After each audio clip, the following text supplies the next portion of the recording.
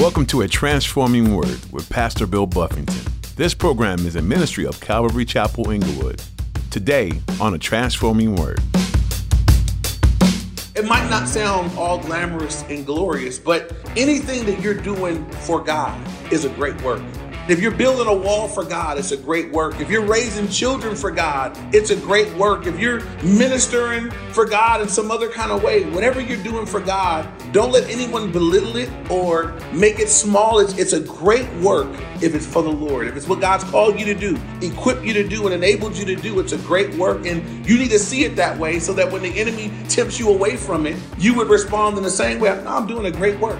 Sometimes we look at missionaries who've given up on their home to share the word of God, and we may think of our jobs pale in comparison. In today's message, Pastor Bill reminds us that any work you're doing for the Lord is a great work. You might look at toes and think, they're tiny, they're unnecessary. But if you take those toes away from the body, you can't balance. The body is made up of essential parts, just like the body of Christ. Everyone has a role that brings God's plan to fruition. Now, here's Pastor Bill in the book of Nehemiah chapter 6 as he begins his message, The Warfare of Distraction. We're going through the book of Nehemiah. There's a man named Nehemiah, and he and the rest of the Jewish people have been exiled in Babylon for 70 years. And when they were released and able to come back home to Judah, they were going to try to rebuild the temple, and it was a daunting task. The walls were torn down everywhere, and Nehemiah ended up with a pretty cush job. Nehemiah ended up being the king's cupbearer. So he was a cupbearer for a pagan king, which meant that he would drink before the king drank and make sure the king wasn't going to be poisoned and die. And in chapter 1 of Nehemiah, some of his countrymen came by and he said, "Hey, how are things in Judah?" And they told him how terrible things were and how the walls were broken down and everything had been burned to the ground and the walls were all as rubble. And Nehemiah was just grieved to hear the condition of Jerusalem, the state that things had been left in. And so we learned in chapter 1, what do we do with grief? What do we do with difficulty? He took that burden to the Lord in prayer, and he prayed and he fasted. And one day as he came before the king, he looked somber in his face, and the king said, what's wrong with you? You're not really supposed to be somber in the face of the king. And so he told him what was going on at home. And the king said, well, what do you want from me? And Nehemiah did something that we're going to see again tonight. His knee-jerk response is he shoots up these prayers to the Lord. That's just it's his knee-jerk response to difficulty. Let me pray. And before he answered the king, as far as what does he want, he prayed. And then he said to the king, I want permission to go to rebuild the walls. I want provisions for the materials we need to rebuild the walls in Jerusalem. And I want protection along the way. And God gave him everything that he asked for. And in addition to that, Nehemiah was made governor. And so we saw that as soon as Nehemiah started moving to do the work, that some enemies started to compile themselves. And so there was Sanballat and Tobiah, and they were very upset that someone had begun to seek the well-being of Jerusalem. And we saw all the way through. You can go on our website, calvaryinglewood.org, or our app, the Calvary Chapel Inglewood app, and you can listen to the other Bible studies on Nehemiah. But the enemies have grown. It was first Sanballat, Tobiah, then it was Sanballat, Tobiah, and the Arabs. Then it was a whole army and a group of people that have come. And so along the way of building this wall, Nehemiah's had tons of warfare. And the enemy has come at him in a lot of ways. The enemy has come with discouragement at one point. The enemy attacked him in other times by just constantly threatening him or, trying to get in the way of what was going on. And we see that Nehemiah just kept going and he didn't stop. I titled the chapter, The Warfare of Distraction. And we're going to see that the enemy tries to distract Nehemiah from the work because it's almost finished. And so for anybody that's listening that would say, you know what, I get distracted easily. I am prone to be distracted. I get distracted very easily. So if I want to do something, I got to get alone. I got to have nothing to look at. I want to focus because I get distracted very easily. And here, one of the tactics of the enemy to stop people from doing the work that God has called them to do is distraction. So we'll see. We'll learn how to overcome that with God's help. So now with that, Nehemiah chapter 6, verse 1, it says, now it happened when Sanballat, Tobiah, Gershom the Arab, and the rest of our enemies heard that I had rebuilt the wall, that there were no breaks left in it, though at that time I had not hung the doors and the gates. I want you to notice that when the enemy gets stirred up is when they hear that the work was going to begin, when they hear that the work was progressing. And this time it says when the enemy heard that I had rebuilt the wall's up. I just got to slap the doors on and finish this thing up. But the walls are up. And when the enemy heard that the work has not just made great progress, it's almost finished. It's going to tell us in a minute what they decide to do. I just want you to know, if you're doing any kind of a work for God, and there's warfare, there's attack, there's things that come against you, you want to see the attack of the enemy as an indication that you're on the right track, that you're doing well, that you're making progress. And the more progress you make, the further along you get. There's not going to be less adversaries. There's going to be more adversaries to the work that's being done. And so Nehemiah has made great progress, but he's also, the number of enemies has accumulated. If you notice here, it says Sanballat, Tobiah, Gershom, and then it says, and the rest of it doesn't even bother to name or list the rest of them. It's probably, more than they bothered to name at this point. So more than there were in the beginning. Verse 2 says that Sanballat and Gershom sent to me saying, come, let us meet together among the villages in the plain of Ono. But they thought to do me harm. And so they invite Nehemiah to stop the work. They say, hey, come down to the plain of Ono and meet with us. And just the name of the place is Ono. So it almost told him what to do. Just don't go there. But they invite him to stop the work and to come down to the plain. And I think here, they may have approached him as more of a friendly thing. Hey, come down here and let's have a meeting. But the bottom line was they wanted Nehemiah to come off the wall, stop making progress, and come have a meeting with us. But notice what it says. But they thought to do me harm. And I would throw this out. How did Nehemiah know that? How did he know that their intention was to do him harm? I believe that we'll see in this chapter, Nehemiah has discernment. In the New Testament, there's one of the gifts of the Holy Spirit is the gift of the discerning of spirits. I think every church needs people that have that gift. I think every single girl needs somebody in her life that has that gift. The discerning of spirits is the ability to determine between genuine revelation from God and that which is false. It's the ability to discern whether something is from God or not. At this point here, he just discerns that now these guys they're trying to get me away from the work so they can do something to me. And he's aware of this. And later on, we're going to see that Nehemiah is able to detect a bogus prophetic word that is given to him.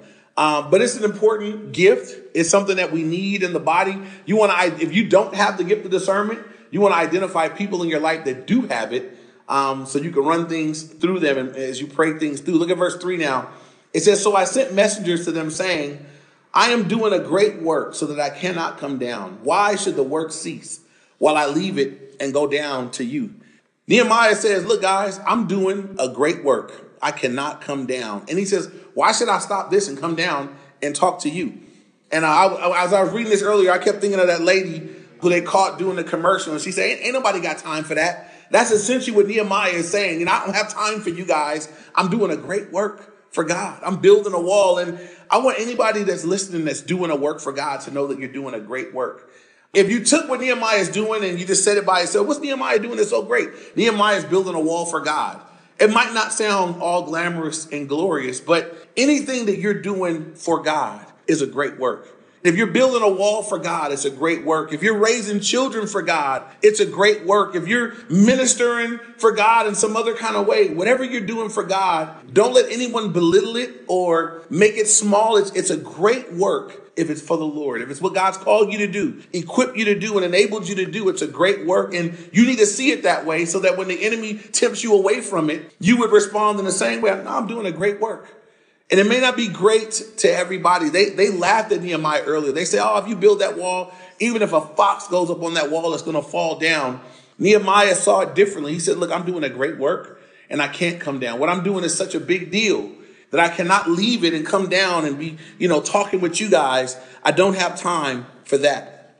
As Christians, many times we can be distracted, sometimes even with good things. And I've had to learn as a pastor the difference between good things and God things. Sometimes, when you look at all the needs around us, there's more needs than any one human being could possibly meet.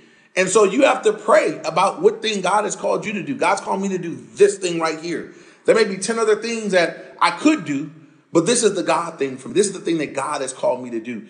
Don't get distracted from the God thing, trying to do a bunch of good things. There's something God has called you to do, and you want to be faithful to do that for the Lord. I've often said with regard to my family, I have a wife and I have 4 kids, that when I'm trying to juggle, between ministry things and other things, many times I've had to make this decision. I deduce it to this. No one else can be my wife's husband. I would not have it. No one else can be my kid's daddy. I wouldn't have that either. And so sometimes God has called me away from ministry things where I'm like, somebody else could do that. Somebody else could speak today. But no one else can be there for my daughter. No one else could be there for my son. No one else can be that for my wife. And so I want to be the thing that I've been called to be.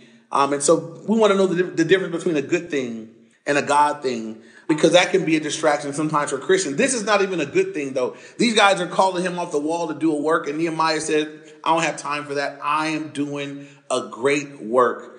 Look at verse 4 now. It says, so they sent to me this message 4 times, and I answered them in the same manner. So I want you to note the persistence of the enemy. He said they came 4 times with the same message. I responded the same way 4 times. How do you deal with the enemy when he's persisting against you in some temptation, some trial? You continue to resist. It says in the book of James, if you resist the devil, he will flee. It's a fact. So you just keep resisting. Eventually he has enough. He has to flee. If you guys remember in Matthew 4, verses 1 through 11, when Jesus had the temptation from Satan, Satan came 3 times with the attack. Jesus answered 3 times with the word of God. Then it says, and Satan left him. And the angels came and ministered to him. And so as you resist the enemy, he will flee. He's persistent. And since we know the enemy is persistent, we must also be persistent. Persistent in our place and our stance in God, that we're going to do what God has told us to do. So now look at what they do next. Look at verses 5 through 7. Then Sanballat sent his servant to me as before, the 5th time, with an open letter in his hand. And it was written, this is what was written in the letter. It is reported among the nations, and Gershom says that you and the Jews plan to rebel. Therefore, according to these rumors, you are rebuilding the wall that you might be their king. And you have also appointed prophets to proclaim concerning you at Jerusalem, saying, there is a king in Judah. Now these matters will be reported to the king. So come therefore and let us consult together. So now what they do is they were unsuccessful in their earlier attempts to distract him. They come with this open letter that is getting ready to be sent to the king. We don't know who wrote it. Lots of people are saying this about you, Nehemiah. We're trying to help you is what they're saying. And it's an elaborate lie. The lie says, Nehemiah, 3 things. It says that he's getting ready to lead the Jews in a rebellion, which in this culture where there were kings and kingdoms and whatnot on the earth, they were always trying to stop someone from starting a rebellion. And so they say, hey, this guy is getting ready to start a rebellion, is what they were going to tell the king. Then he wants to become the king of the Jews, is what they say. And they say he's also appointed prophets to declare him king, to let people know that a king is coming. And so they say, we got this open letter. This is what people are saying about you. So you want to come down and meet with us, because if this gets to the king, you'll be in big trouble, Nehemiah. And so they're turning the heat up, if you will, in terms of trying to get him to see the importance of what they're saying and come up off of the wall. And I believe what Nehemiah does in response is an amazing example to you and me of just how to deal with the strategies of the enemy, as he lies, as he attacks, as he brings false accusations, things that just aren't accurate, they're not true. What do we do in a case like that? Verse 8, Nehemiah says, then I sent to him. So Nehemiah didn't leave. He sent a messenger. I sent to him saying, no such things as you say are being done, but you invent them in your own heart. For they were all trying to make us afraid, saying their hands will be weakened in the work and it will not be done. Now, Nehemiah doesn't go to them. He sends a messenger letting them know the things that you're saying are not true, and you're inventing them in your own heart. That's the message Nehemiah sent back to him. Then he says in verse 9 that they're trying to make us afraid. And I want to talk on fear for just a moment, because we as we read through this, we're learning the different strategies of the enemy to stop us. Fear is a powerful weapon in the tool shed of the enemy to stop the work of God. There's so many things that are probably people that have never done the thing God stirred up in their hearts to do because of fear. Maybe there are things that God has given you, God has spoken to you to do, God has moved on you many, many times to do. And this is how you know it's from God. If every time you get near the Lord, every time you seek the Lord, every time you get close to God, the same thing is popping up. The same thing comes up. The same idea, the same thing starts running through your heart. And you've never stepped out to do it. At some point, you got to ask yourself, why not? Why not? It would be better to attempt it and fail than it would be to never attempt the thing that God has put in your heart to do. Fear is crippling. Fear keep you from moving forward. When I was growing up, my mom was very intent on just not wanting her kids to ever be bullied. And so, my mom, she had all the rules and things. You don't let anybody bully you. Even if you think you're going to lose, you make it a fight, make it dirty, throw a rock, get a stick, but don't be out here getting bullied by nobody, because this is the thing. If anybody's grown up with seeing bullies count on people being afraid. They don't always really want to fight. Some of the best things I've seen in my life was a bully bullying someone that ended up fighting. And then they weren't prepared for that because bullies like to use fear. I was watching a video and a guy went into a convenience store, a little liquor store to rob it. And he pulled a gun out on the lady. Most people with a gun in their face would say, you win. This woman, I don't know what she was protecting, what kind of spirit she had, but the gun was in her face and she just was swatting it and moving it. She wasn't giving up her stuff that easily. And so she swatted and moved things around and she fought this man with a gun off. And I thought, wow, I guess if you're not afraid to get shot, you can fight off somebody even with a gun. The person holding a gun is counting on you to be afraid of it so that they can make you do what they want. Fear can have power over us if we yield to it. There are things that the enemy may do to make you feel afraid. Sometimes he lies to people. Oh, you can't do it. Oh, it's going to fail. Oh, it's not going to work. And you believe the lie. You begin to fill your heart. Your heart gets filled up with fear so that you don't do what God has called you to do. Nehemiah is aware of what the enemy is trying to do here. In verse 9, he says, look, they're just trying to make us afraid. I know what they're trying to do. He says, they're trying to make us afraid. This is what they're saying. Their hands will be weakened in the work and it won't be done. The reason the enemy is trying to make them afraid is so they won't be able to do the work. They won't be able to focus on what they've been called to do. It said, and this is what Nehemiah does. He doesn't say anything else to them. The next sentence is directed to God. He said, now, therefore, O God, strengthen my hands. Let me say this about prayer. Throughout the book of Nehemiah, we've seen this many times, these little quick, short prayers. When the king asked Nehemiah, what do you want? He said, quick prayer, Lord. Said a quick prayer to the Lord of what he should ask for. Then he spoke back to the king. At different junctures, when things happen, he just quickly turns to the Lord in prayer. Here, he says, man, I can tell they're trying to scare us so that our hands will be weakened. He says, now, therefore, O God, strengthen my hands.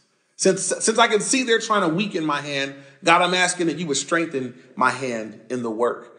And I just want to point out to you and me, if you're listening, you're a believer, you're in a relationship with the living God, you got access to God 24/7, and you can pray just like that. It can be audible. It can be in your mind. It can be in your heart. Sometimes you can be standing right in front of somebody and you don't know, you're thinking of the answer. You can just pray in your mind. God, give me what they need to hear. Give me the right answer to this right now. Lord, just right in your head, right in your mind. We have access to God 24/7, just like that. Nehemiah taps in to the Lord because he can. And so moving on, look at verse 10 now. It says, afterwards, I came to the house of Shemaiah, the son of Deliah, the son of Mehetabel, who was a secret informer. And he said, let us meet together in the house of God within the temple, and let us close the doors of the temple, for they are coming to kill you. Indeed, at night, they will come to kill you. And so now this man, Shemaiah, and it gives us all his family background so we know who he is. Shemaiah, the son of Deliah, the son of Mehetabel.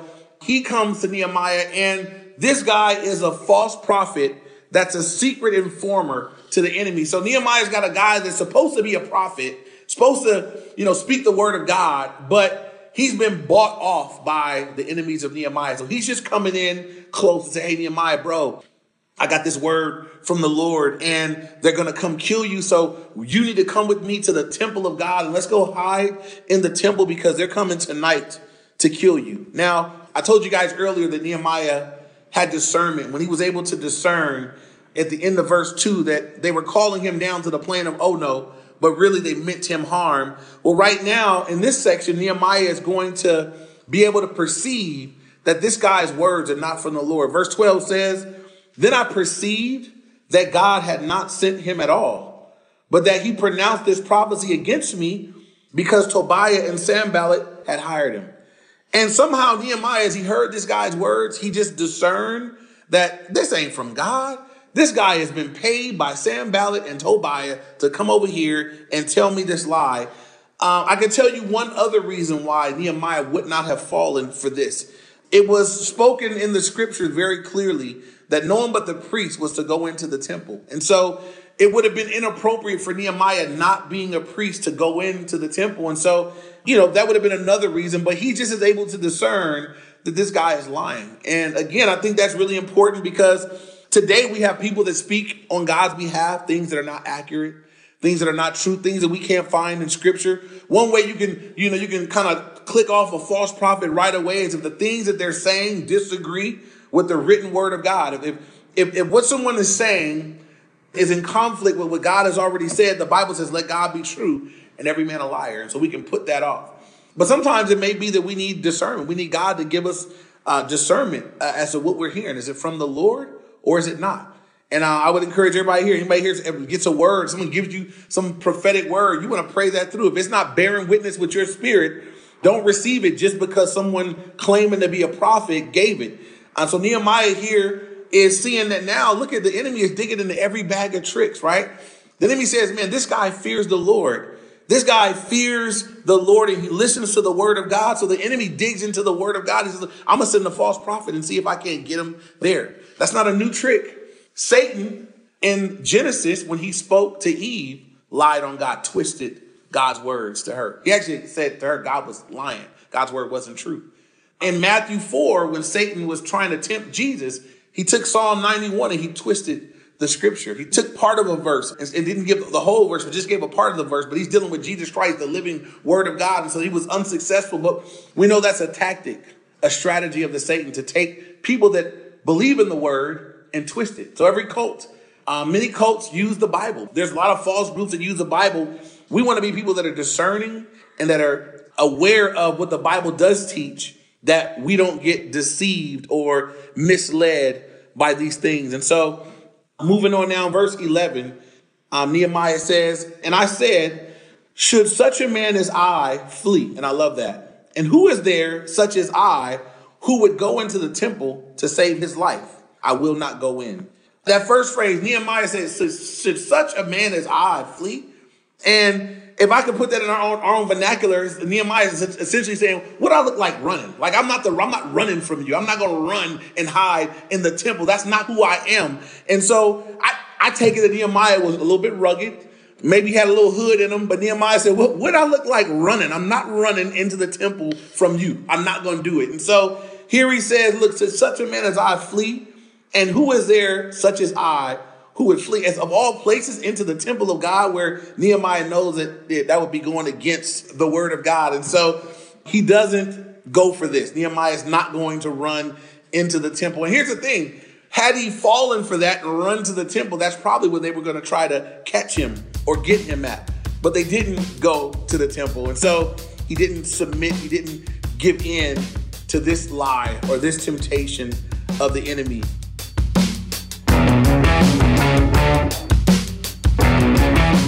Thanks for joining us here on The Transforming Word. Pastor Bill Buffington has been teaching through the book of Nehemiah. When you get to know this book more in depth, you realize the admirable type of man Nehemiah was, leaving a position of luxury to serve and defend the people and nation he was originally a part of. He was exemplary in his faith, his prayers offered to God as a steering reminder of how he put the Lord above all else. Prayer can be such a powerful tool to utilize in our time as well. We want you to know that we're praying for you. If there's ever anything you'd like us to pray for specifically, please reach out to us by calling 310-245-4811 You can call or text. That number again is 310-245-4811. You're welcome to join us for church this weekend too. Check out service information for Calvary Chapel Inglewood on our website, calvaryinglewood.org. We're also offering online services, so look on our website or join our live stream on YouTube, Facebook, and Instagram. You can get links on our website too. Again, that's calvaryinglewood.org. While you're there, be sure to check out more of Pastor Bill's messages from this and other books of the Bible. Just look under the Media tab for additional messages to listen to, download, or share with others. That's all we have time for today. Tune in next time as Pastor Bill looks at more from the book of Nehemiah. Thank you for listening, and we look forward to another edition of A Transforming Word.